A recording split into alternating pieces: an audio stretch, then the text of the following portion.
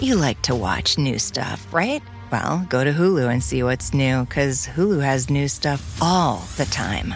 Like Vanderpump Villa, the new docudrama starring Lisa Vanderpump, where first-class luxury meets world-class drama. A new season of The Kardashians starring The Kardashians, of course. And Grand Cayman, Secrets in Paradise, the sizzling new reality show set in the tropical Caribbean. It's all new and it's streaming now on Hulu. Seeking the truth never gets old. Introducing June's Journey, the free-to-play mobile game that will immerse you in a thrilling murder mystery. Join June Parker as she uncovers hidden objects and clues to solve her sister's death in a beautifully illustrated world set in the Roaring '20s. With new chapters added every week, the excitement never ends. Download June's Journey now on your Android or iOS device, or play on PC through Facebook Games. The first degree. First degree. First degree. First degree. First degree. First degree. The first degree. You see it on the news, you see it on the paper, you see it on Facebook. These things are supposed to happen in movies, not in real life.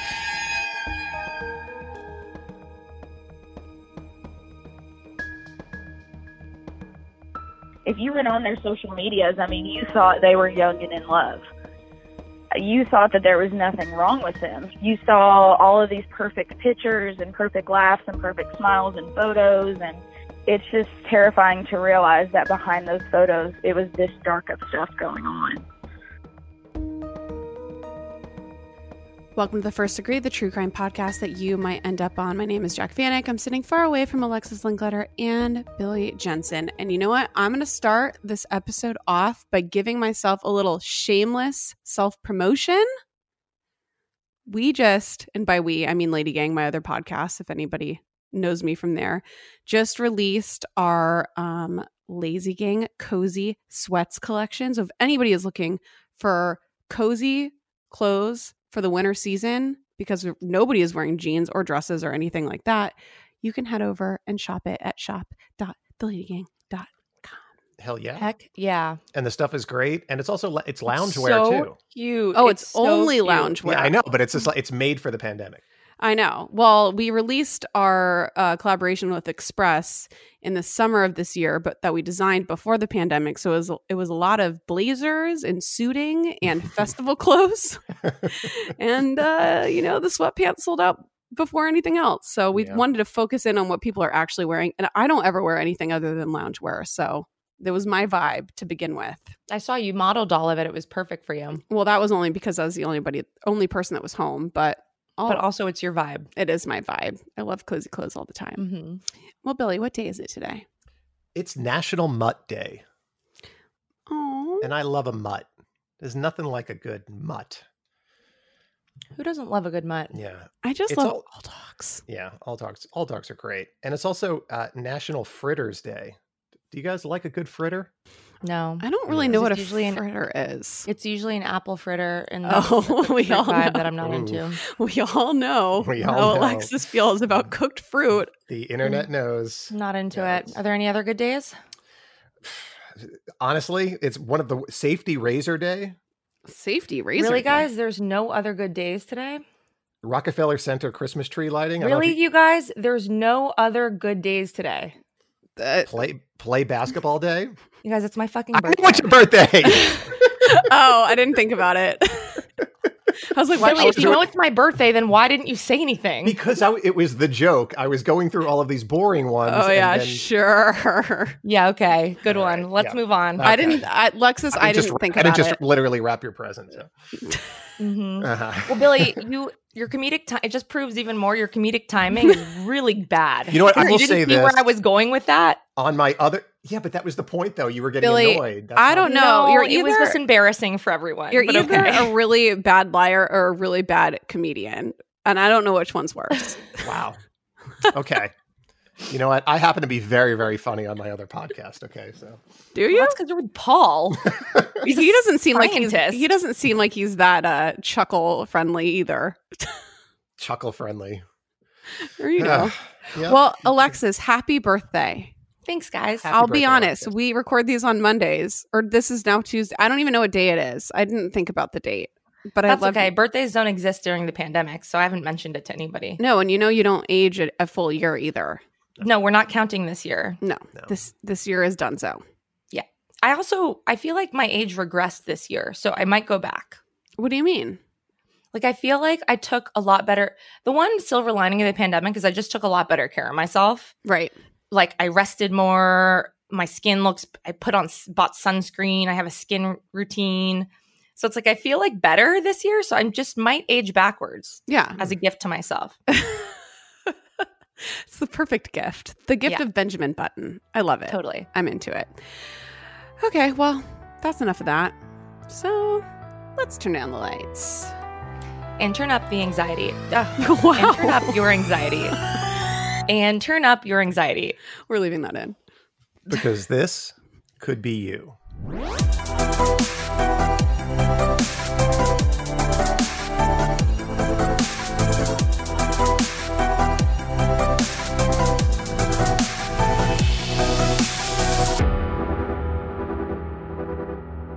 When you look at someone's Instagram feed or their Facebook posts, you're never getting the full movie of their life. You're getting the highlight reel. The sunset on a white sand beach, or a video of a wild night of karaoke. The in-between moments, the mundane reality that makes up the majority of our lives, are not included. And neither are the dark moments. The arguments, the heartache. Looking at someone's social media profile gives you only the best stuff. Unfortunately, life is just not made up of all of the best stuff. The moments we're not seeing, the true story of what's really going on in people's lives. And for some, those moments are warnings of something tragic on the horizon.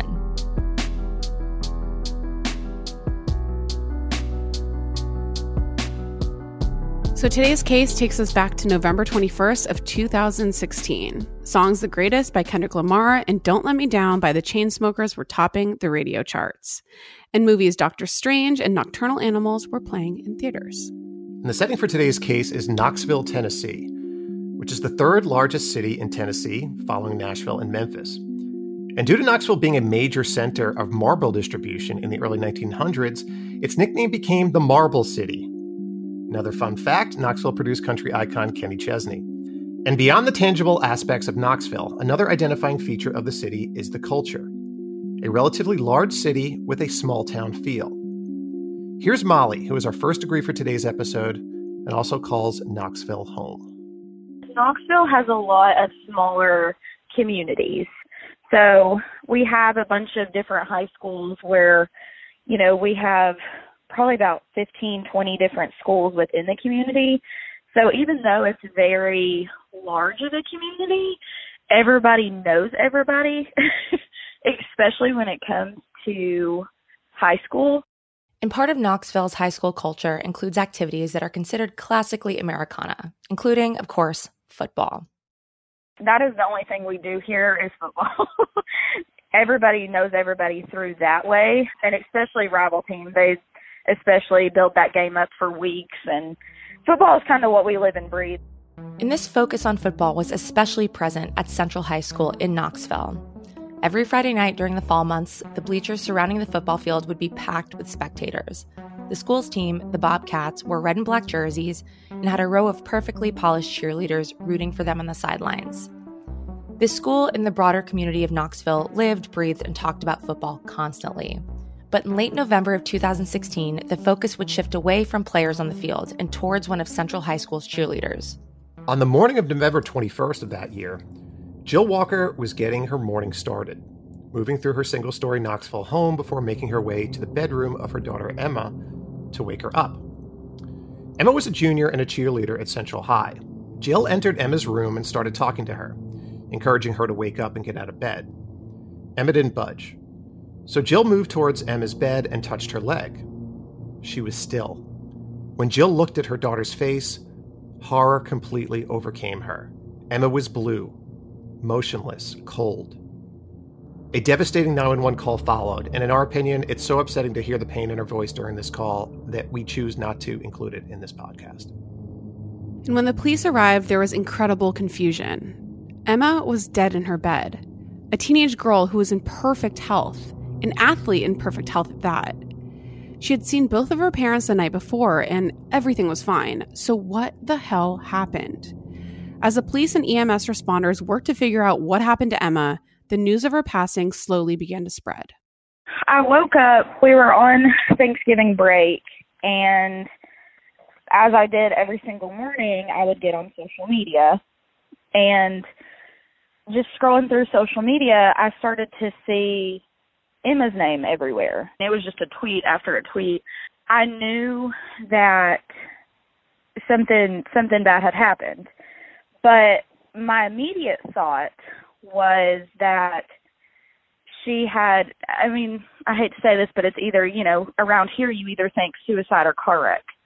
That's just typically what your head goes to when you see people, you know, posting things where you can tell somebody's passed away. Here's the thing. Molly didn't know Emma, but due to how small Knoxville is, she knew of her, and she had friends who were good friends with her.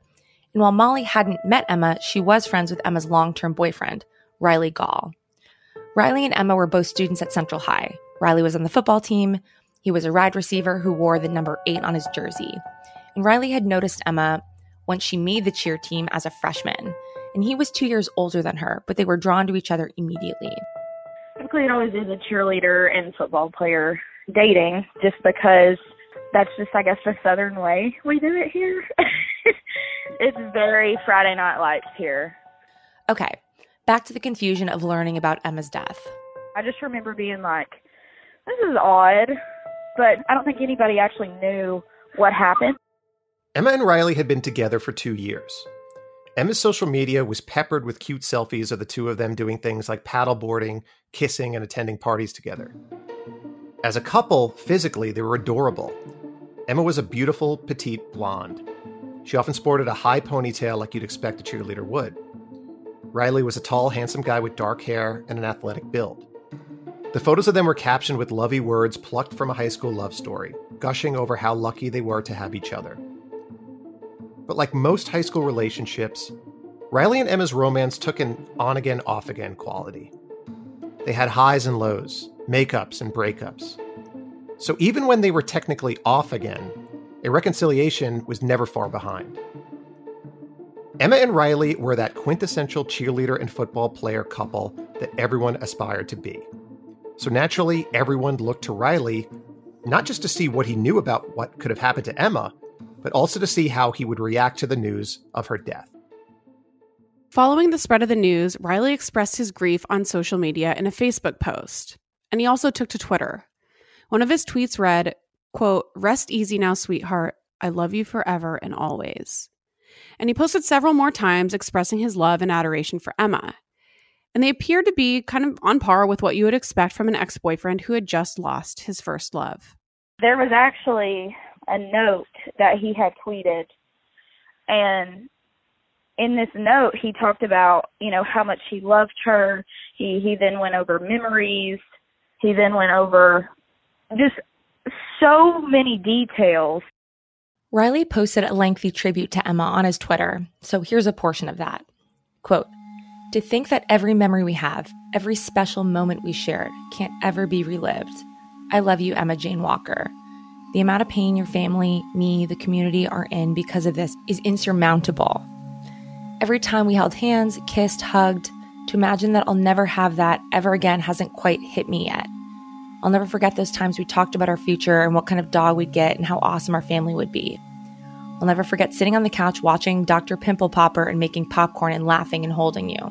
You're beautiful, you're amazing, you're funny, compassionate, caring. You're my best friend." Publicly, speculation continued and rumors swirled about Emma possibly taking her own life or dying in her sleep or perhaps an accident. No one was really sure, and the uncertainty left those in the community on pins and needles waiting for information to ascribe some semblance of understanding to this horrible tragedy.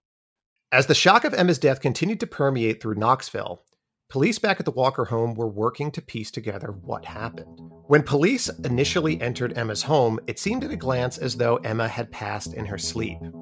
Maybe she had ingested pills and taken her own life. Maybe it was an accidental overdose. But when they looked more closely, they found a small amount of blood on Emma's pillow.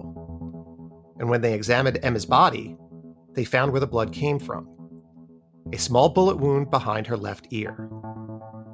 Emma's parents were horrified and confused. To their knowledge, no one had been in their home. They had said goodnight to their daughter the night before. And this couldn't be a suicide because there was no sign of a gun in Emma's room anywhere.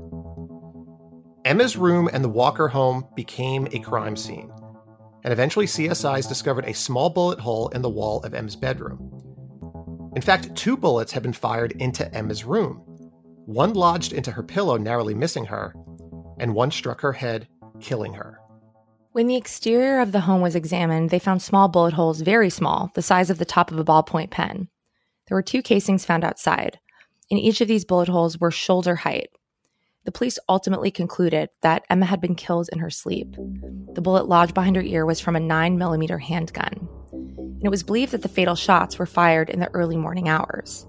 When police spoke to Emma's parents, Emma's father Mark said that he had woken up in the middle of the night to a loud noise. He jolted awake and thought what he heard was maybe a door slamming or something like that. He actually got up and checked on Emma and her brother.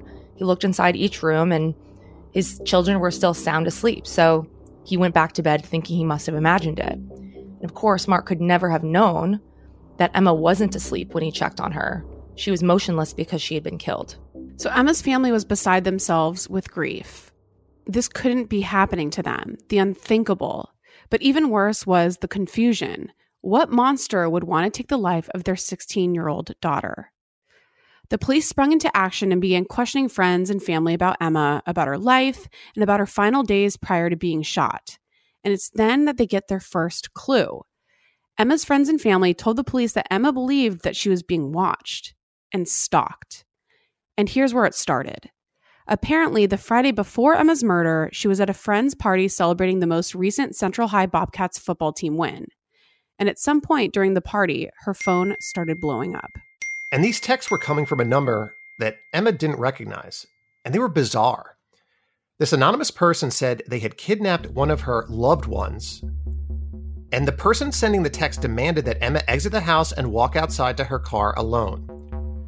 They wrote, "Go to your car with your keys. Go alone. I've got someone you love. If you don't comply, I will hurt them." Then they wrote, "We have him now." Then, "If you don't care about him anymore, then it shouldn't bother you. Call the police and he dies. Your choice. If you'd like to hear his final screams, give me a call. He's in a ditch beside the house. It's a shame you can all of a sudden not value someone's life." So this is alarming and terrifying, and again, very, very strange. So like any teenage girl would do, upon receiving these messages, Emma and her friends went outside to check things out. And it's then that Emma found her now ex-boyfriend Riley outside in a ditch, and he seemed disoriented. He told everyone at the party that he'd been hit over the head and didn't recall anything. Other partygoers offered to call the police, but Riley refused. Later, he said that he remembered that the kidnappers said to him, "Call Emma," at various points. But Emma and her friends really didn't buy it, at least not at this point. But Emma started changing her tune the following day when she was home alone and a man dressed head to toe in black banged on the door of her house. This guy was completely covered, sunglasses, a hoodie, a face covering, and even more terrifying, this person attempted to get inside the house for several minutes while Emma cowered in terror inside. Emma was so petrified that she called Riley and begged him to come over and be with her. She even said that she was mad at him but needed him anyway. She texted him. The text read, "I hate you, but I need you right now." And Riley replied, "I'm coming. I'll speed over. I'm speeding there. Just give me a minute." Emma was truly scared, and she texted several of her friends in different group chats telling them that she really thought that somebody was going to kill her. And when Emma's parents arrived at the home, Emma and Riley were out on the stoop. And Emma was terrified. She now really believed that someone was stalking her, and someone who wasn't Riley. But here's the thing. Emma's friends didn't think anyone besides Riley could be responsible for any of this that's happening. They believed that it was all a ruse for Riley to get Emma back, just stunts that he was pulling to elicit sympathy with Emma and scare her into turning back to him. And after the break-in attempt, Emma asked her parents to set the security alarm for the first time that anybody in her family could remember.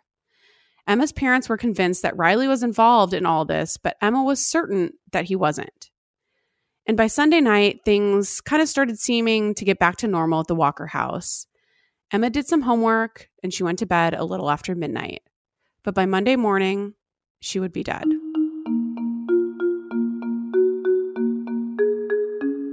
This case, which was one of the most strangest cases that the cops had ever seen, just got even more layered and just stranger. Detectives consoled the shattered Walker family and assured them that they'd find out who killed their 16-year-old daughter. And the characteristics of this crime were like nothing anyone had ever seen. The murder lacked the intimate nature of a personal killing, but these shots into Emma's room had to be intentional, which for the most part ruled out the possibility of it being a freak accident or a drive-by shooting. Then there had been these suspicious stalking incidents occurring days before she'd been killed, and the boyfriend/ex-boyfriend's possible involvement in these scenarios. The police pressed the Walkers for anything else that may help them figure out what happened. And they questioned Emma's friends too, and over again the same name came up: Riley. Everyone close to Emma suspected him. But based on what? Could this 18-year-old boy be responsible for such a cold and callous act? Emma really believed another man was responsible for the stalking incidents. Could there be any weight to this? They really didn't know. But the police knew one thing. They wanted and they needed to know more about Riley.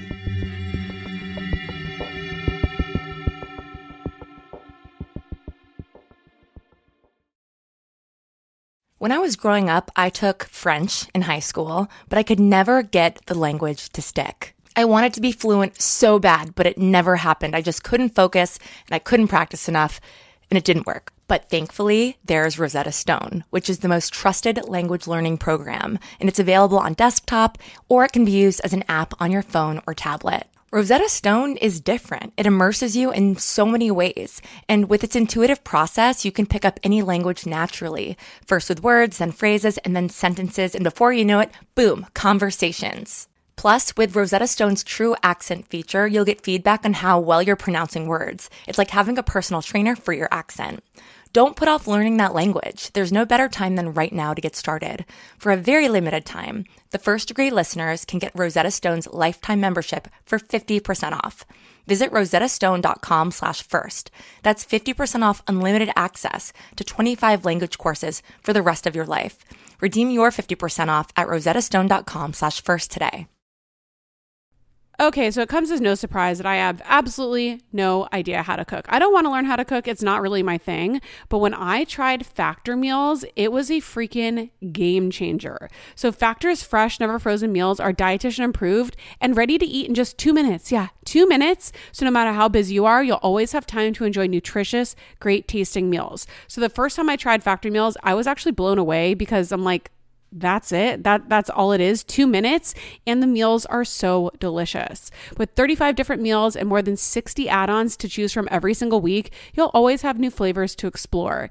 And you can treat yourself to restaurant quality meals that feature premium ingredients like filet mignon, ooh, fancy, shrimp, and blackened salmon. Like I said, they're so easy to prepare. I love them. So head to factormeals.com/degree50 and use code degree50 to get 50% off your first box plus 20% off your next month. That's code degree50 at factormeals.com/degree50 to get 50% off your first box plus 20% off your next month while your subscription is active.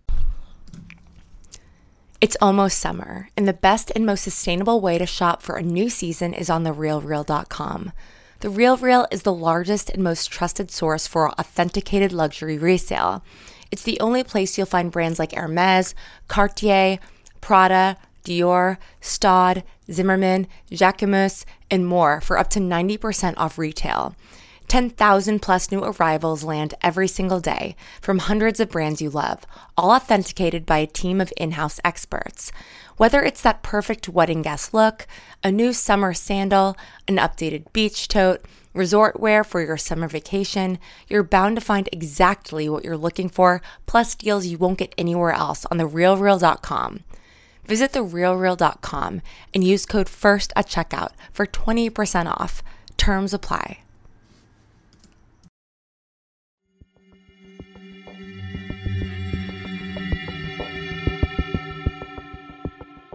I knew Riley because I went to a very large church. So there was people from all over that went there. And within that, I became friends with a big guy friend group that all went to his school, and they all did play football on the football team. But you could tell that they knew that they were cool. They knew that they were big shot football players, so they were very flirty, and, that's just how it is. I knew Riley because they would bring, friends in every single time just to kind of hang out and all that, and Riley came in one time with one of their friend groups. Riley became a regular within the group of friends at Molly's church. He kind of just sit back and was really quiet. He would sit with the friend group that he knew, and he would just always sit there with his arms crossed, and it was just always that sense of like, I'm too good to be here, and I'm too good to do anything. But it was so strange because all of his friends described him as funny and outgoing, and they all described him as a completely different way that I ever knew him as. So now Riley is under the microscope. Riley was enrolled at the nearby Maryvale College, where he continued to play football after high school graduation. He'd been raised by his mother and his grandparents, all of whom he was relatively close to. Riley was an academic and got very good grades. And beyond football, Riley had a lot of friends, loved to play video games, and was described as a class clown type of guy, far from a stereotypical jock. Sounds pretty much like your average 18-year-old. Physically, he was always arms crossed, leaned back in the chair, always a very blank face, just kind of staring around, kind of just watching everybody, what they're talking about, what they're saying. At the time, I just thought, I guess he's just shy, he's just quiet, he doesn't know anybody. But now looking back, it is kind of strange because it's like, why? Emma's friends and family had plenty of opinions about Riley, and most of which were pretty negative. Looking back on Emma and Riley's relationship, they described it as highly dysfunctional. And per Emma's family, it started as your young, average teenage romance. Their daughter was 14 when she met 16-year-old Riley and started dating him. So her parents kept a close watch on their relationship. And at first, Emma and Riley had a puppy love thing going on. But soon enough, Emma started coming home in tears because Riley kept going back to his ex-girlfriend. It was cyclical. Emma would get upset, start to get strong, and start to move on, and then Riley would circle back and rope her in again. But the truth was that Riley was playing both of these teenage girls simultaneously. Emma's parents monitored her texts and social media. Remember, she's 14, 15 years old. And they soon observed that Riley and Emma had intense verbal arguments. And Riley was saying things that were incredibly verbally abusive. So Emma's parents did what they could to discourage Emma from engaging in the relationship. But it was very difficult to control while both Riley and Emma were in the same school. But when Riley left the high school and enrolled in the college, the Walkers hoped the relationship would fizzle out. But neither Emma nor Riley would let the relationship go. However, by the fall of 2016, in the month prior to Emma's murder, the breakup seemed to stick, finally. They all had the typical consensus of they agreed that he didn't want her to have any friends, and the way he was just controlling kind of made it seem like it was kind of impossible for her to have friends. So everybody just knew that, she was being controlled, she was being manipulated, and it just was what it was. Emma obviously wasn't going to waver for that because I feel like when you're at that age and everybody's telling you not to do something, it makes you want to do it even more. And I think that was kind of what was happening in a sense of she's like, well, but he's not that bad. In the first days following Emma's murder, the public speculation was rampant. No one knew who to blame, and this was the most shocking loss this community had ever experienced, and the sorrow and concern was palpable. Remember, in every case, in this one in particular, there are several points of view at play as every murder case is unfolding. Emma's family and friends have their suspicions about Riley, or possibly a stalker. The public hasn't officially learned what Emma's death was a murder, although the rumor mill was moving that information through the town. Then we have Riley, who was publicly grieving and probably pointing the finger at this stalker, and then we have Riley's friends, who are watching Riley spiral following Emma's death. And then we have the police, who of course were thinking who could be responsible and taking all of this in and getting their bearings. So no one really knew what to think. They were all just sorting things out. And the police spoke to Riley the same day Emma's body was discovered. Riley told them that he had spent the weekend prior to Emma's murder at his friend Noah's house. Who else at Noah's when you get there? It was just me and him, and then I think it was just me and him all night. I don't remember anybody else showing up. And you said you spent the night? I'm pretty sure I did, yes. Actually, yes, I'm positive I did. I did spend the night.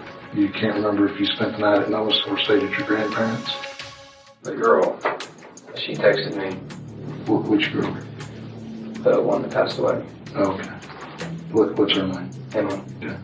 Riley admitted that he had tried to engage Emma over the weekend, but she wouldn't bite. But Emma eventually agreed to talk to Riley if he agreed to help her write a paper. She said if I would help her write her paper, she would talk to me. And I used one of my friend's phones on campus to call her. Tell me about this phone call you and Emma had. I was crying, and I was trying to get her to reason with me on being back together with me. Mm-hmm. And she just kept saying no. She said she didn't care about the relationship anymore. She said, you need to stop, you're crazy, you need to get a life. Hung up the phone, blocked me. Riley continued and said that he cried for hours about him and Emma's breakup and that he was crushed. He tells them that he loved Emma, and of course he had nothing to do with her murder. That he's afraid for his life, that the same people who killed Emma may be out to get him as well. And during the interview, Riley seemed to be detached, possibly in shock, but definitely hard to read. So the police, as they are to do, remain very skeptical of Riley.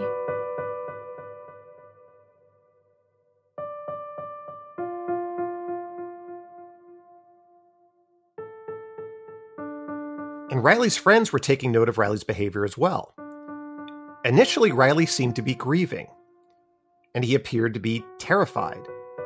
They were really worried because Riley had actually attempted suicide only a few weeks prior to Emma's death. He had taken a handful of Vicodin and chased it with alcohol and was found unconscious in his dorm room. So of course their fear was that his depression could be exacerbated by Emma's death. They were worried he could try it again.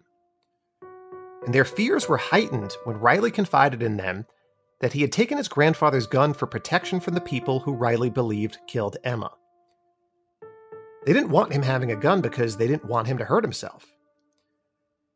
Their feelings about how Riley was handling Emma's death started as concern for his mental health and well-being.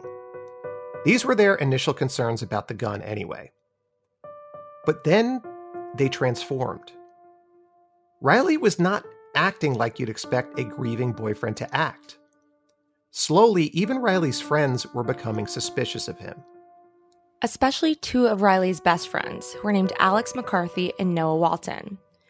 They commiserated together about their perception of how Riley was acting and how he was taking all of this. And they swapped stories. Alex said that Riley had shown him a gun that Riley said belonged to his grandfather, and that he said he had this gun because he was afraid for his life. Essentially, Riley worried that the same guy or guys who had killed Emma could be after him too. So this was a tough pill to swallow, but they did begin to suspect their friend. And initially, they just thought he was suicidal because he had made the attempt prior. But then, the pieces started coming together. Why does he have a gun? And the police weren't stupid. They were making the rounds, and they contacted all of Riley's closest friends, and this included Noah and Alex. And once Alex was questioned, he was honest with the police about the fact that Riley had shown him a gun. And as luck would have it, it turns out that Riley's grandfather had reported his 9mm handgun missing prior to Emma's death. The detectives asked Riley about this gun that he showed his friend Alex, and he denies ever having a gun in his possession. So shit gets real after the police confront Riley about the gun. Riley asked Alex to come over to his house. Once he was there, Alex explained to Riley that he had no reason to hide the info about the gun from the cops. And he questioned why Riley hid this info if he had nothing to do with Emma's murder. He urged Riley to give the gun to the police to prove that he was innocent. It was then that Riley said that he had given the gun back to his grandfather. As the two friends were talking, Riley's mother came into the room and started asking Riley about his grandfather's gun, asking if he knew where it was. So now Alex knew that Riley was lying right to his face. Slowly, the tides had turned. Now nearly everyone suspected Riley as the culprit. But the police needed evidence to prove it. So then I had got on social media later And it's almost like a complete shift in all the tweets where it was just anger, and like you just kind of started seeing people tweet like, we know who you are, we know who did this. It was just an overall feeling of, okay, there's something dark going on here. And I remember kind of being a little more nosy, and I was like, you know what, like I'm going to start researching this. So it's clear now that Riley is acting very suspiciously. And that's because he killed Emma. And now his friends knew it. Riley hadn't shed a tear over Emma. All he gave a shit about was not going to jail and getting rid of the gun. Alex and Noah, who are two of Riley's best friends, were certain now that their friend was guilty of this. And they knew that they had to tell the police, especially because all Riley could talk about was his desire to get rid of the gun, this key piece of evidence. Not to mention, Riley's grandfather's gun was from a 9mm handgun, the same caliber used to kill Emma. The police knew at this point that Riley's grandfather was missing a gun. They just couldn't prove that Riley was the one who stole it. Alex and Noah, two of Riley's best friends, called the detectives and offered to lay a trap.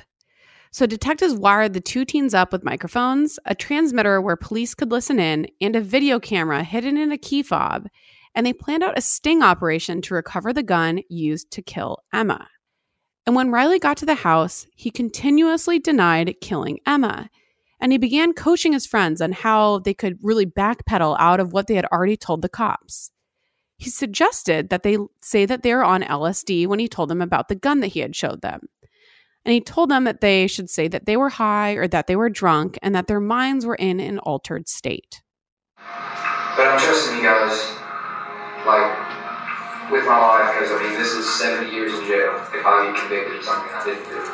Because I need to get rid of the gun. And the blood. I'm going to throw it in the water. They'll never find it. You guys don't have to come with me if you don't want to. I mean, I'm not too bad, man. I just need Christ, dude. I understand. If it's in the Tennessee River, they will never find it. As you just heard, after the friends talked for a while, Riley asked them if they could go with him to get rid of the murder weapon. He suggested that they go to the Bluffs to get rid of the gun. The Bluffs are a densely wooded region situated by the Tennessee River. It's a place they were all familiar with.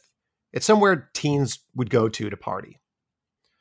But Riley didn't want to party. He wanted to throw his gun over a cliff and into the water. The three teens got into Alex's car. They stopped at Riley's house. Riley had to sneak into the basement to retrieve the gun. He said he'd hidden it there. And he comes walking back outside, holding a trash bag. Once Riley had the gun in the car, Noah and Alex tried to get him to show it to them.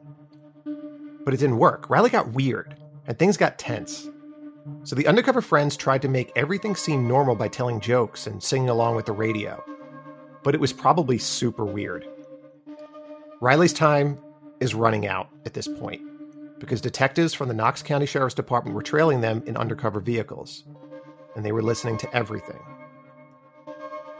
The teens pulled over, and Riley was getting ready to get out of the car to dump the evidence. And that's when the police approached. Everybody put your hands out of the vehicle now! What the Oh my god, my... What the Leave your hands out of the vehicle! The police rushed the vehicle with guns drawn. Inside the car, Knox County sheriffs looked and found the gun that Riley was attempting to get rid of. It was inside a trash bag that contained other evidence, including a pair of gloves, a pair of sneakers, black tape, and black clothes. Riley was taken into custody and charged with first-degree murder, among 6 other felonies, including the theft of his grandfather's firearm and the aggravated stalking of Emma. I had pulled up an article from our local news station, and it was a picture, and it said, 16-year-old cheerleader murdered by 18-year-old football player. And then in the photo, it was a picture of Riley and Emma, and I just remember my heart, sank. Because I was like, there's no way. What? And that's kind of where I started on that path of being like, oh my gosh, what happened here? And then with how small of a community it is, word travels fast. Everybody starts gossiping, everybody starts saying what they think that happened, and I think to all of her friends, it wasn't really a shock. Nobody was terribly shocked. because everybody had seen red flags with Riley all along. But generally, people brush off dysfunction in teen relationships as sort of a rite of passage, something normalized, which is a mistake. In high school, when things go on like this, around here at least, you typically just, say it's immaturity when a boyfriend or a girlfriend is controlling. It doesn't seem like a serious matter. So I think that's kind of what woke everybody up, and to be like, okay, I'm going to start paying attention to my kids' social medias more, who they're talking to, who they're around, what boys they're seeing, what girls they're dating. When you hear of domestic violence, you automatically go to an older aged couple that knows better type thing, But as a teenager, I think what's terrifying is that even me, when I was a teenage girl, like, you don't really think past the bigger picture. You just think, okay, they're being controlling, they're being manipulative, but, I still love him because he loves me type thing. This could have happened to me when I got into a bad relationship. It's terrifying to believe that it could go to that extent. I think it's made everybody take a lot more things seriously. After Riley's arraignment, he pled not guilty, and the trial would become a national spectacle.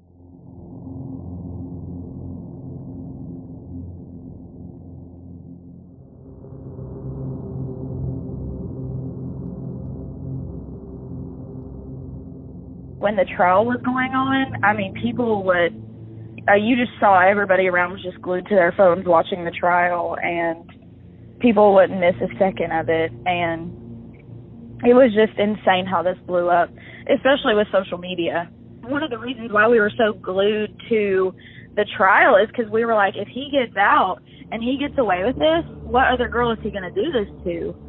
And I think that was actually one of the biggest fears, was he could do it again more than anything. But, it's been insane. Dozens of witnesses testified. Riley's defense never really denied that Riley pulled the trigger. They instead tried to make the murder seem like an accident. Riley claimed that he was trying to scare Emma so that she would call him and ask to see him, like he had been doing in the weeks prior. During the trial, Riley also denied being the man in black who was stalking Emma.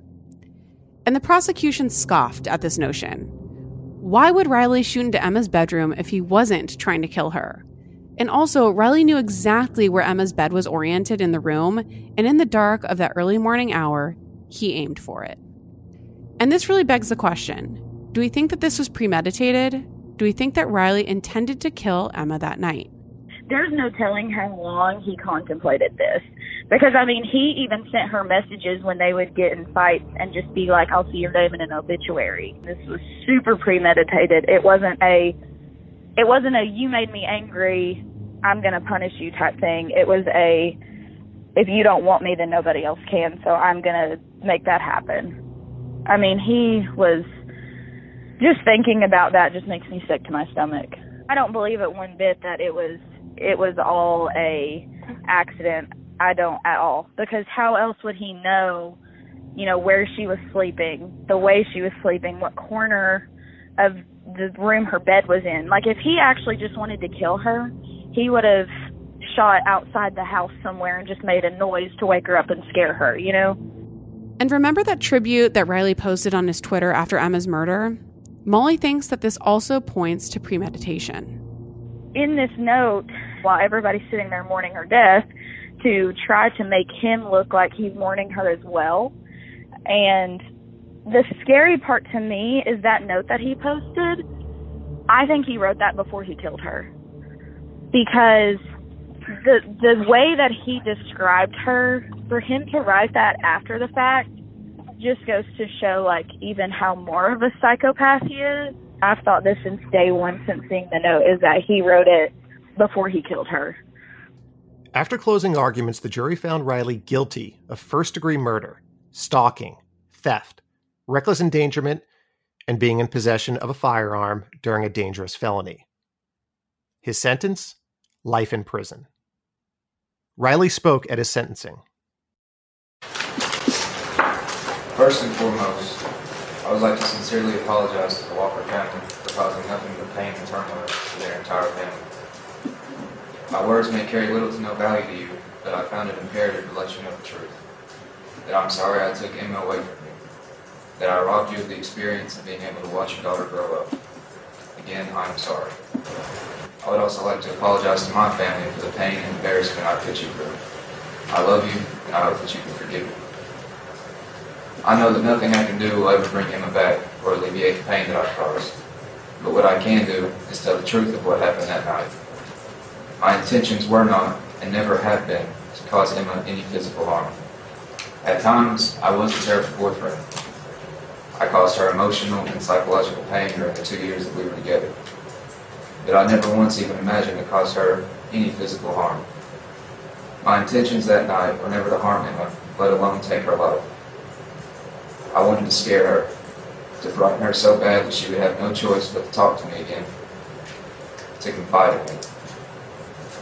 I would be there to comfort her and to win her back. I loved Emma, and there's not a day that goes by that I don't think about her or what I did. I know that I can't be forgiven, and this will never be forgotten. But now that the truth is out, I pray that it's enough to show that I never meant to take Emma's life. Again, I'm sorry. Molly had thoughts about Riley's sincerity. I think he would have been better off not saying a word. I think that just kind of made it more of a slap in the face. Because in his apology, he's just saying, I didn't mean to. Not even saying how sorry he was. A complete sociopath. A complete narcissist sociopath. Because to be that level of selfish is just, you have to be on a whole nother level of narcissist, sociopath, psychopath, everything you can call him. I think even from his friends, all they thought was that he was just obsessive and controlling, and I don't think that even his friends would think he would ever take it to that step. I don't think anybody thought he would ever take it to that step. No one actually saw it coming. It's terrifying to realize that anybody around you, no matter how nice or how quiet, could do something to this extent. Like, that part was terrifying to me. Because out of all the people that I ever met, would I have pinged him as a murderer? No. Like, that part just doesn't sit well with me. Because it's like, how many people do I know that could have intentions like this? There's no doubt that Emma's memory lives on in Knoxville. Emma's memory lives on forever around here. Her name is definitely everywhere. And you can still be, to this day, mention even the name Emma, and your head's turning. And it's so heartbreaking and so bone-chilling. It's the way that it impacted everybody is more than, we even thought at the time was possible. But it's just been a complete life changer for the community. And remember at the beginning of the episode, what we said about social media being a highlight reel. That's probably the most terrifying thing, is that if you went on their social medias, you thought they were young and in love. You thought that there was nothing wrong with them. You saw all of these perfect pictures and perfect laughs and perfect smiles and photos, and it's just terrifying to realize that behind those photos, it was this dark of stuff going on.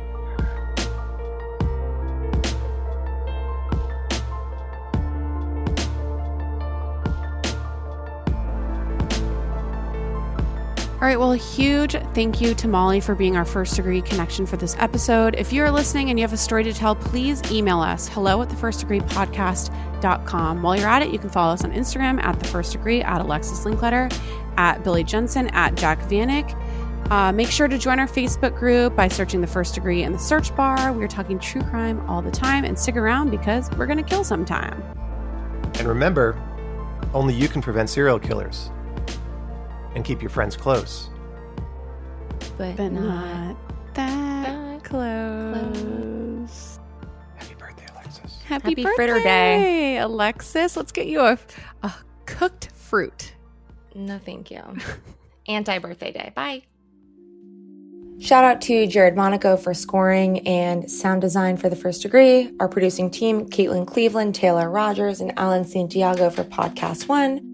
Research sources for today's episode include WATE, The New York Post, ABC News, Knox News, WBIR, Fox News, CNN, court documents, AP News, The Washington Post, and as always, our first degree guest is always our largest source. Seeking the truth never gets old. Introducing June's Journey, the free-to-play mobile game that will immerse you in a thrilling murder mystery.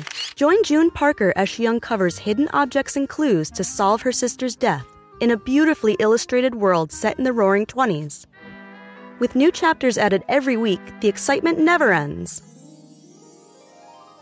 Download June's Journey now on your Android or iOS device, or play on PC through Facebook Games. You ever meet someone who seems kind of off? Whether it's a creepy neighbor or a random phone number that keeps calling you, Truthfinder has you covered. You can search for people by name, address, phone number, email, and more. Truthfinder can be especially helpful for running confidential background checks on anyone you're planning to meet from online dating apps. Go to truthfinder.com/podcasts for a special offer. That's truthfinder.com/podcasts to access your special offer today.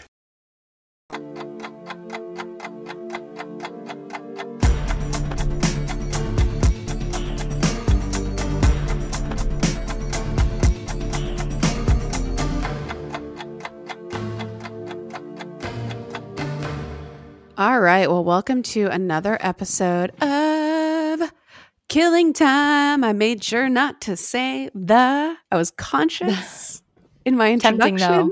It's tempting. It'll always be there, just like in the back of my brain. Looming just above. It's kind of like how you loom in my life, Alexis. That's right. Like a cloud. like your shadow. We're each other's shadows. And then Billy is just the bigger right. shadow behind both of us, right? Totally. Exactly. That's totally it. So we're officially like in the Christmas season. Thanksgiving has passed. And I thought, because we're in early December, that we would do a little gift-themed episode of Killing Time, because some people are still out there trying to find gifts for their significant others. And I think that the three of us are actually pretty phenomenal gift givers. And I want to just like kind of like dive into that. I love that. Okay. So first thing about gift giving is gift giving part of your guys' love languages? Yes. Mm-hmm. Is it high on the love language? Yes. Yeah. What kind of gifts are we talking about for a gift giving? Well, I think the three of us, sorry, my chair's a little squeaky. I'm still at the office. I think the three of us really like to do custom, personalized things, like have things commissioned or made or hand make things or do stuff like that, which I think we all have in common, which is cute. Yeah, I think not going into a store and just picking something up, unless it's something that the person really needed, but then that's not really a gift. You know, it's just sort of too practical. Too practical. Yeah, exactly. Yeah, I am not a fan of practical gifts because I feel like as an adult, we can, if you need something, you're just going to go out and buy it. Like if I need a new iPhone cable or a new computer or something, I would just go out and buy it. Though some people I think like a practical gift. Didn't Scott Baio for Pamela Anderson's birthday get her a dishwasher?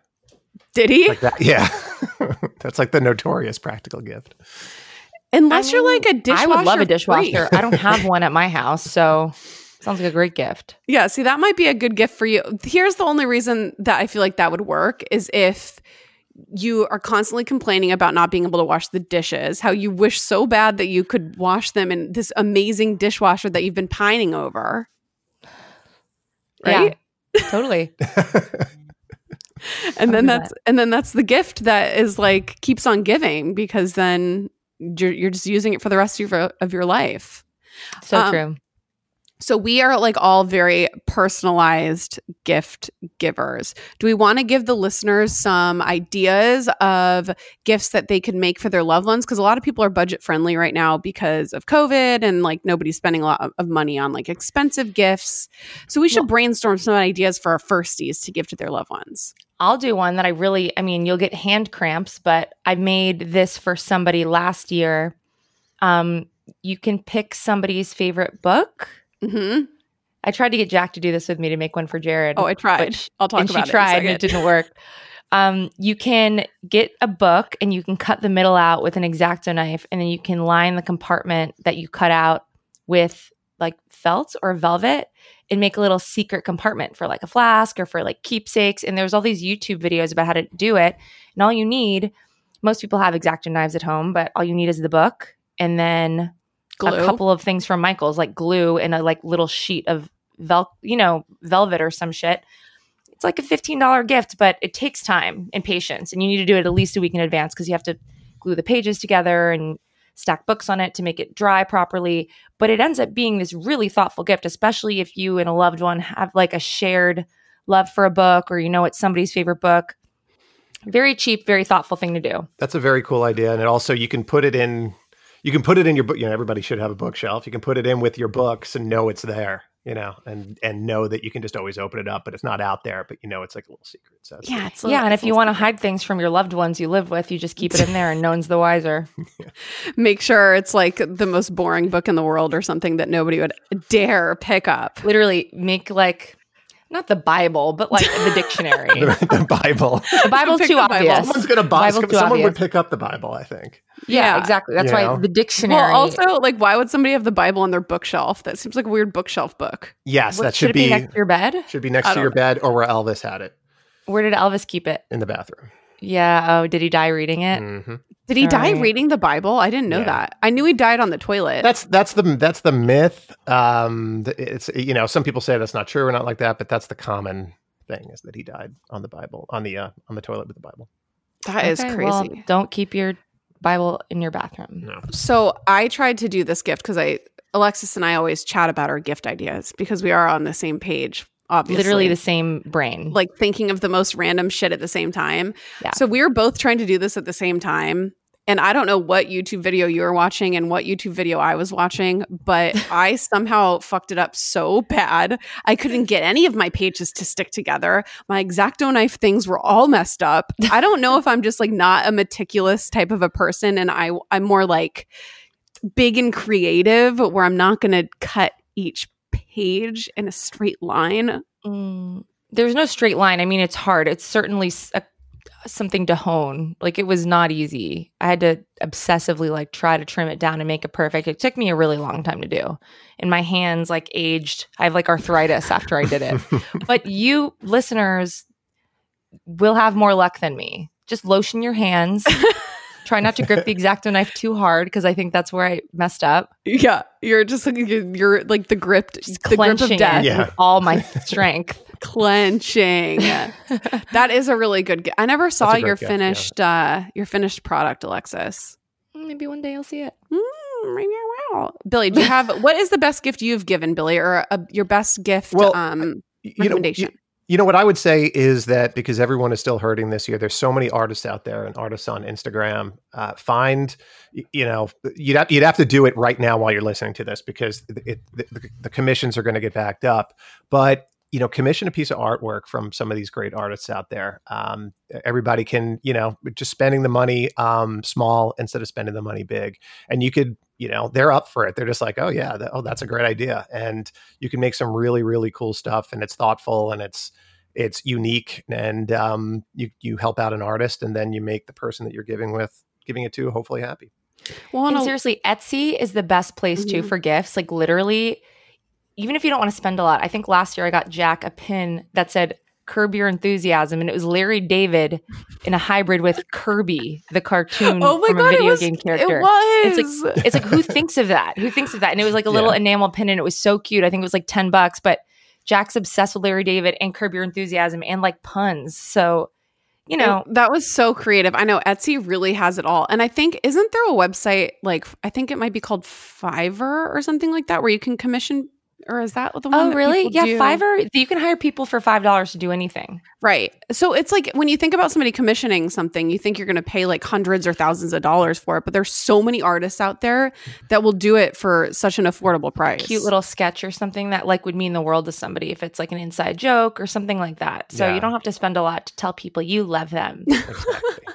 Wow, we're all warm and fuzzy today on the First Degree. It's like it sounds like it could be an ad for something. It really I don't know. None of these are paid. Yeah. Etsy, please cough up some money for us. Yeah, please. And I don't even know if Fiverr is even the right website to do something like that from. Do you have any other? You can also gift give people cute IOUs. I think that is a fun thing. Like Jack loves brunch, and I hate going to brunch. So it's like I could be like, Jack, I'll go with you to brunch and day drink with you 10 times. You have coupons to pull like a fucking. I love. You know what I mean? Like the coupon idea is really cute. Like you can, if you have a romantic partner, you can do like sexual coupons. Ooh. Or they can be just of doing chores. Like Alexis going to brunch is a total chore for her. So you can actually get me that for Christmas. I love brunch. I just don't like to day drink because I work on Saturdays and Sundays. I know. I understand. Like I always work on the podcast. So I'm like, so if you could give me a coupon that's brunch after 4 p.m. which is also commonly known as dinner. And I can give you a coupon that's actually brunch happy hour. before 11. Yeah, I mean, trade. A brunch after 4 p.m., if we could even go to brunch right now, would be extremely sad because it would be dark. That is my fucking nightmare. But yeah, I'll take coupons. I think a coupon's a good gift. I am a very creative person, so I always make my gifts. I had a big kick for making Renaissance paintings and photoshopping my loved ones or ex-loved ones into them. Oh, that's cool. I'm into that. It was some of my best work, and I will never see that painting ever again. But there are a lot of people that do that too. That'll Photoshop your faces into like a general's outfit or something like that, which I think is super cute because then you can hang it on your wall and it looks like an actual old vintage painting. It's an amazing idea.